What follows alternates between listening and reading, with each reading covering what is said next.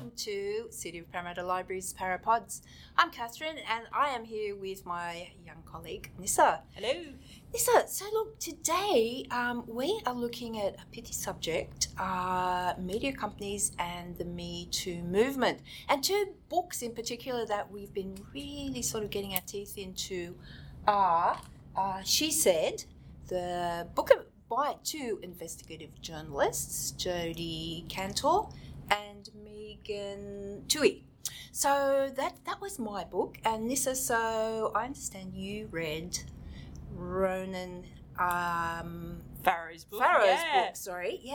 And so we really want to discuss, exactly what happened. Now, they're both Pulitzer Prize winning books, but I don't know, Nissa, maybe you can sort of, just go through the books that we are going to discuss today. Absolutely, yeah. So the very first book we're going to look at, as you said, is you're going to be talking about the book She Said, Breaking the Sexual Harassment Story That Helped Ignite a Movement by Jodi Kantor and Megan Twohey. And that was published by Bloomsbury in September 2019. So the book, the journalists, they published a report in 2017 for which the New York Times was awarded the 2018 Pulitzer Prize for Public Service, and the book that you're going to be talking about is based on that report. 5 days after that report, Ronan Farrow published about the same topic, and that report gave birth to his book called Catch and Kill: Lies, Spies, and a Conspiracy to Protect Predators by Ronan Farrow, published by Fleet, which is an imprint of Little Brown Books, which is itself part of the Hachette Group, and that was published in October 2019, so right on the heels of the two other journalists. He published his report and he also published his book. So those are the two books we're going to be talking about. I think coincidentally we just happened to be reading those books and then realised that maybe they're connected, and then we found out they're actually a lot more connected than we thought they were going to be. So that's the plan. Catherine, I'll let you start. She Said. What do you think? Nissa. Hey, look, now this is a great read. Now this book has been described as the All the President's Men for the Me Too era. So that was a very celebrated book about Watergate some time ago, and it was about the that particular scandal, political scandal. But this is slightly different because it's Me Too, the Me Too movement, which has really had a lot of political implications. I mean, think the High Court judge in America, and I mean, not just America, very powerful people. We don't really sort of go into to mention too many names, but perhaps Trump might come up. But in any event, look, let's get on to this particular book. Now, this sort of story kind of bursts upon the scene when there's been rumours for a really long time in Hollywood that very powerful producer has, basically been, a predator for a very long time. So it was an open secret. But, what happened, really was there was a blog by Rose McGowan. There was accusations by, some actually quite famous actors.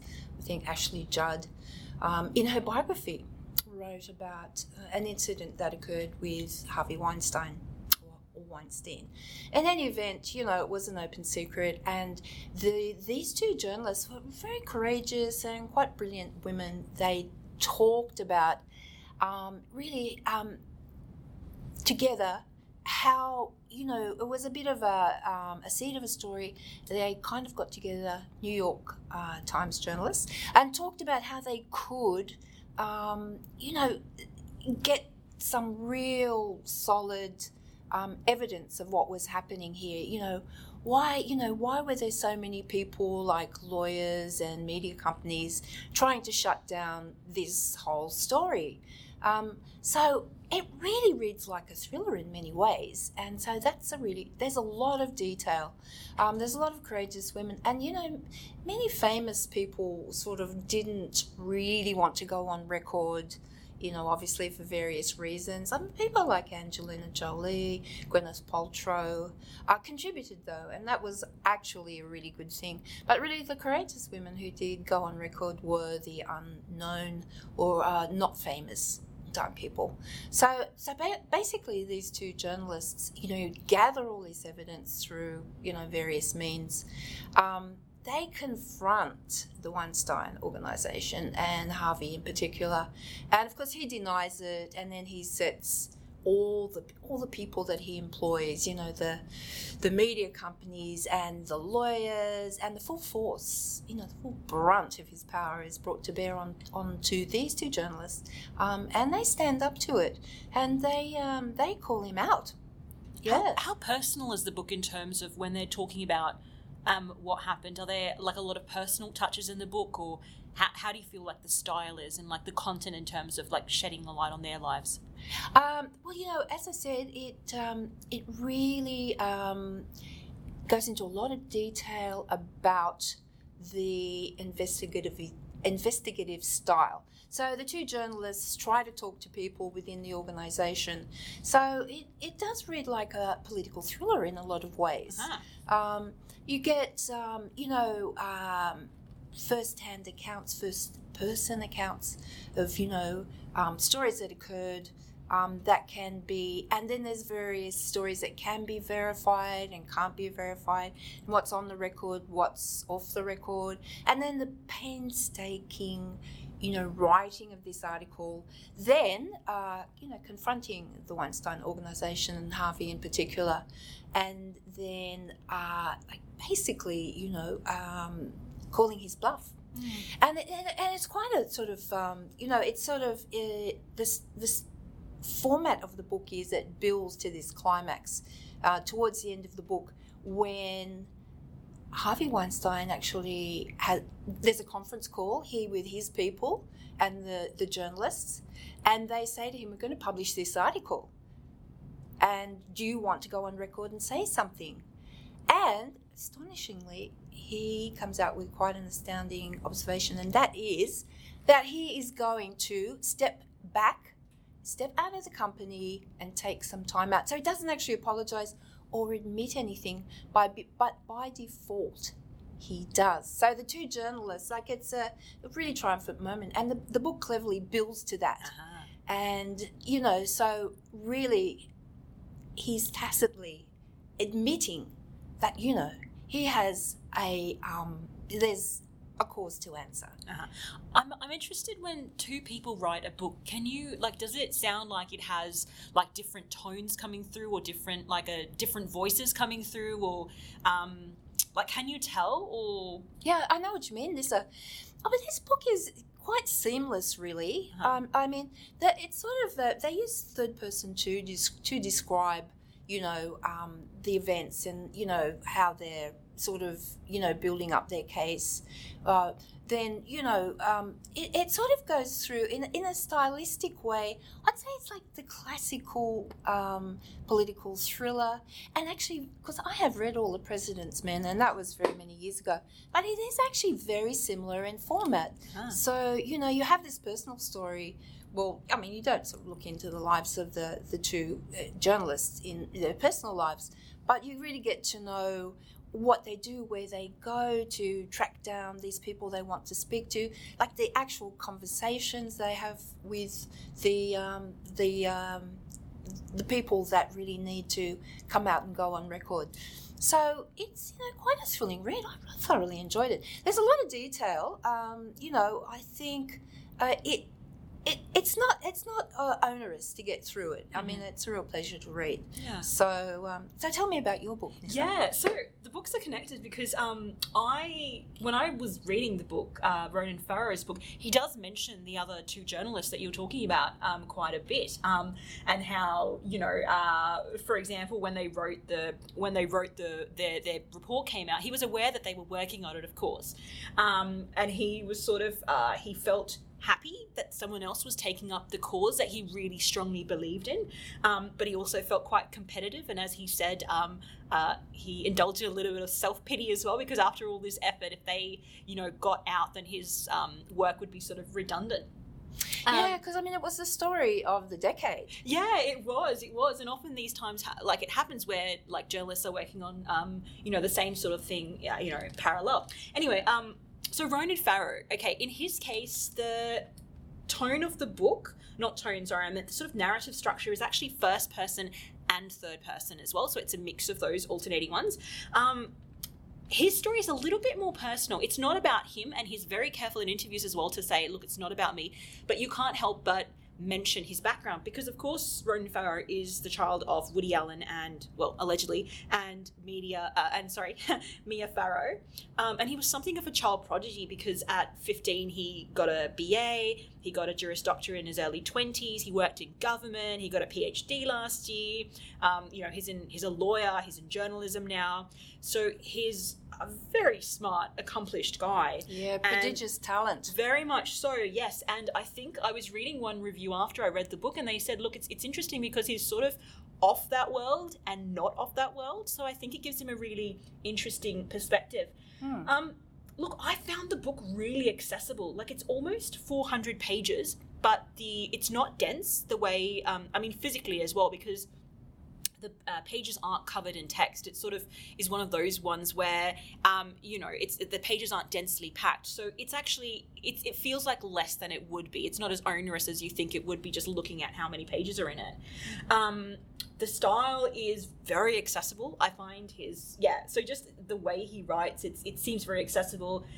There are personal touches in there. There's humor in there. Throughout, again, he tries not to make it about himself, but he has just enough touches for you to be invested in him. Because when he was talking about, throughout this whole thing, he was communicating with his long-distance partner, who is now his fiancé, and he writes, I'm quoting here, "I tried Jonathan, then tried him again. He was increasingly busy with work, and I was increasingly needy and annoying." And then he also says somewhere, "I was losing it, actually starting to cry." Now, I don't usually see those touches when I hear, when men write, you don't get to see them often talking about crying or emotions. Revealing their vulnerability. Exactly. And I find that quite interesting. Maybe it's something to do with being a younger male, because he's only, I think, 31 or in his very early 30s. So I liked how he was because it occurred to me as I was reading that I'm used to seeing that about females, but not as much when it comes to male writers. So I like that personal touch.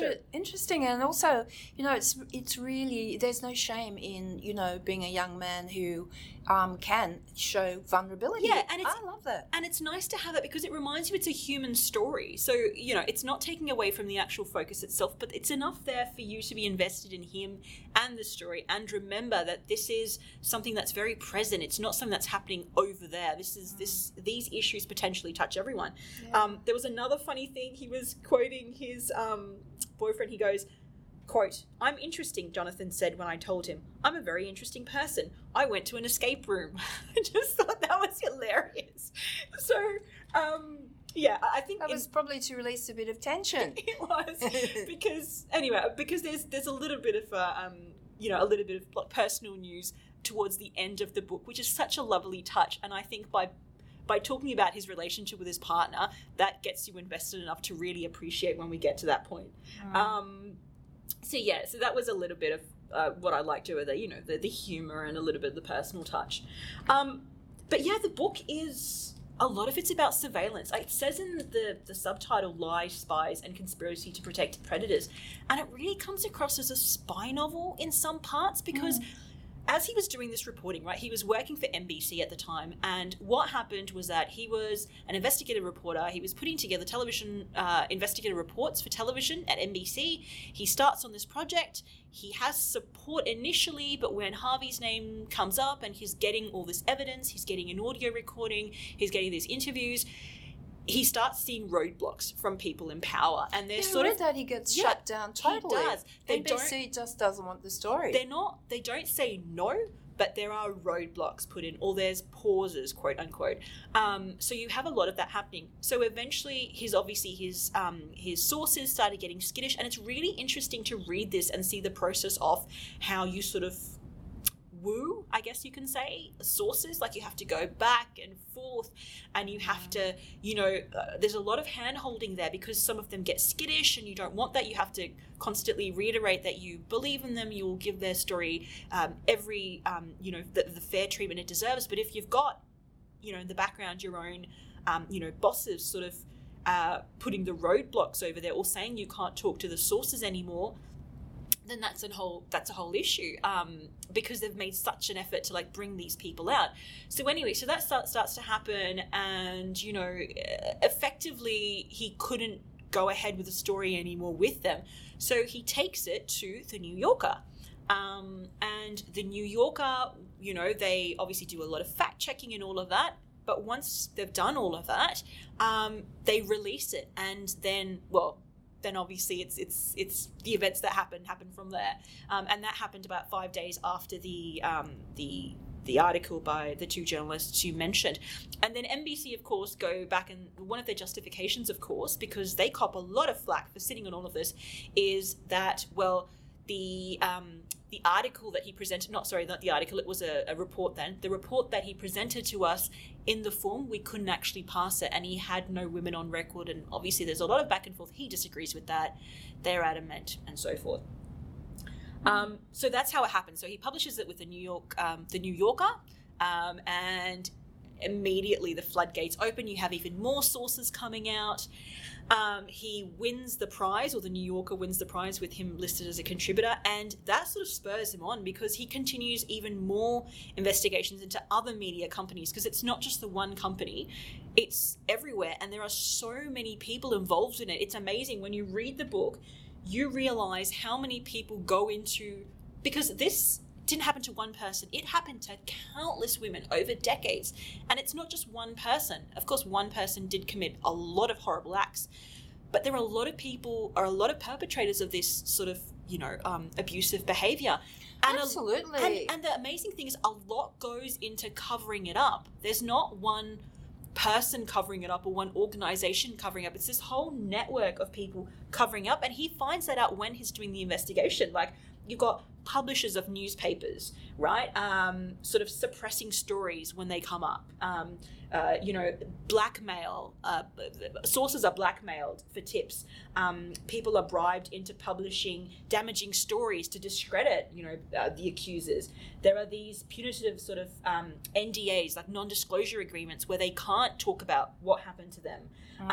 If there's a model who's made an accusation, then suddenly photos of her in lingerie are published to sort of imply that perhaps she's not as, which is an absurd argument, but sort of to cast doubts on her innocence, or to discredit those sources. Exactly. There's also, you've got politicians who are connected to a lot of these people, and the impact that has. You've got lawyers who are connected to these people, lawyers who have, in this case, there was a lawyer who'd previously defended a lot of abuse survivors. She was putting forward her services to Harvey Weinstein, I think. That's right. And was that Lisa Bloom? Oh, yeah, and she was... Yep. Something Bloom, and she was quoted. Well, she also turns up in. Yes, exactly. She was in my book as well, and I think she said something that I could give my services and so forth. I think she said, precisely because I've defended them. I'm like, wow, that is amazing. Like, she's since apologized, but it's amazing that she said that. That was outrageous, wasn't it? Wow, yeah. So discredited. Oh my gosh, yes. That lawyer. So you've got that, there was someone who had someone who was abused, whose therapist was a producer in a Weinstein movie. It is so amazingly incestuous, this whole network of... Very entangled. Oh my gosh, yes. Yeah. And all those people in different ways put pressure on, I'm guessing on your journalists as well, but on Ronan when he was doing this. And very similar road that they both walked. Every single, every way they turned, they would be someone who would be putting pressure on them. People they had previously had a lot of support from and respect for. And those people were, because they were all entangled, because he has a vast network of friends and acquaintances and people, who owe him favors and stuff. So it's exactly for those women to, I'm not surprised that they couldn't have spoken up before then. So the book is really interesting. I love how it charts that sort of what goes into publishing a story or creating a story. I had no idea, chasing sources back, forth, the emotional toll on him. I mean, I gave you that the personal touch before with the story with Jonathan, his fiance, but that is part of like the emotional toll on these journalists who are making an effort, not to mention the great emotional upheaval faced by all the victims who have to almost relive that trauma. Indeed, yes. You've got, I think you mentioned a few actresses. In this case, Rose McGowan, obviously, she is one of the people mentioned here. She had, I think there was something to do with Black Q, which is a former Mossad operative company. It's a private company. Yeah, also mentioned in She Said. Yeah, apparently they had one of their people who was who befriended Rose McGowan and was feeding information back. They also hired people who were actually trying to follow. Well, they actually did follow Ronan Farrow, and then one of them leaked information to Ronan Farrow. So it was crazy. It's almost absurd. Like, you couldn't make this up. It's something out of a movie. It was basically every dirty trick in the book to try and shut down this story. Yeah, but seriously, if I wouldn't have thought it was like true if I just read it anywhere else, because it just seems so far-fetched. All these like colourful elements like involved in this whole story. Yeah.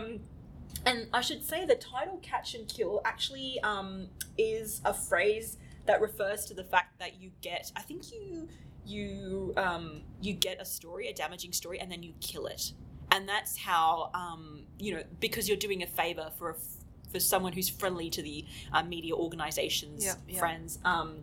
Because a lot of the media organisations in the US have been discredited, the really powerful ones, in television, for sort of condoning or at least turning a blind eye to predators that powerful men usually that were in their employ. It's certainly not this one producer.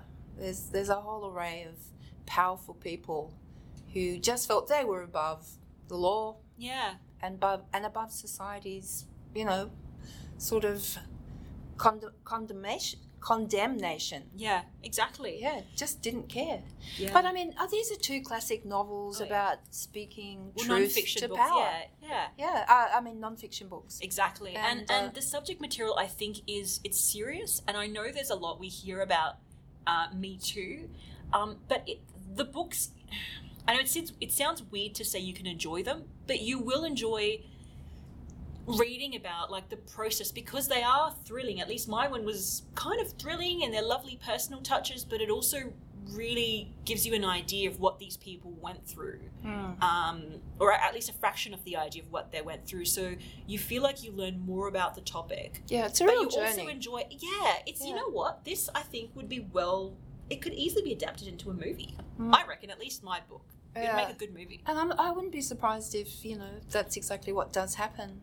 So, sort of speaking truth to power, definitely books, non-fiction books, as you said, Nissa, that need to be written.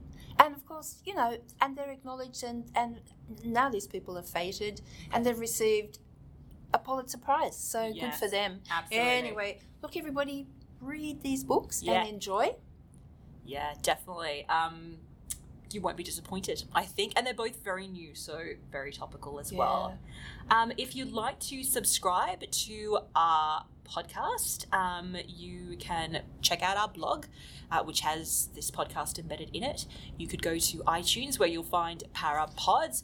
You can also download the Podbean app and access the podcast that way.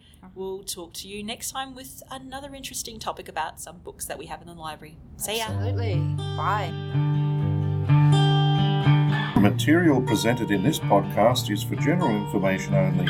Any opinions expressed in the podcast are those of the guest speaker and do not necessarily represent the views of City of Parramatta Council.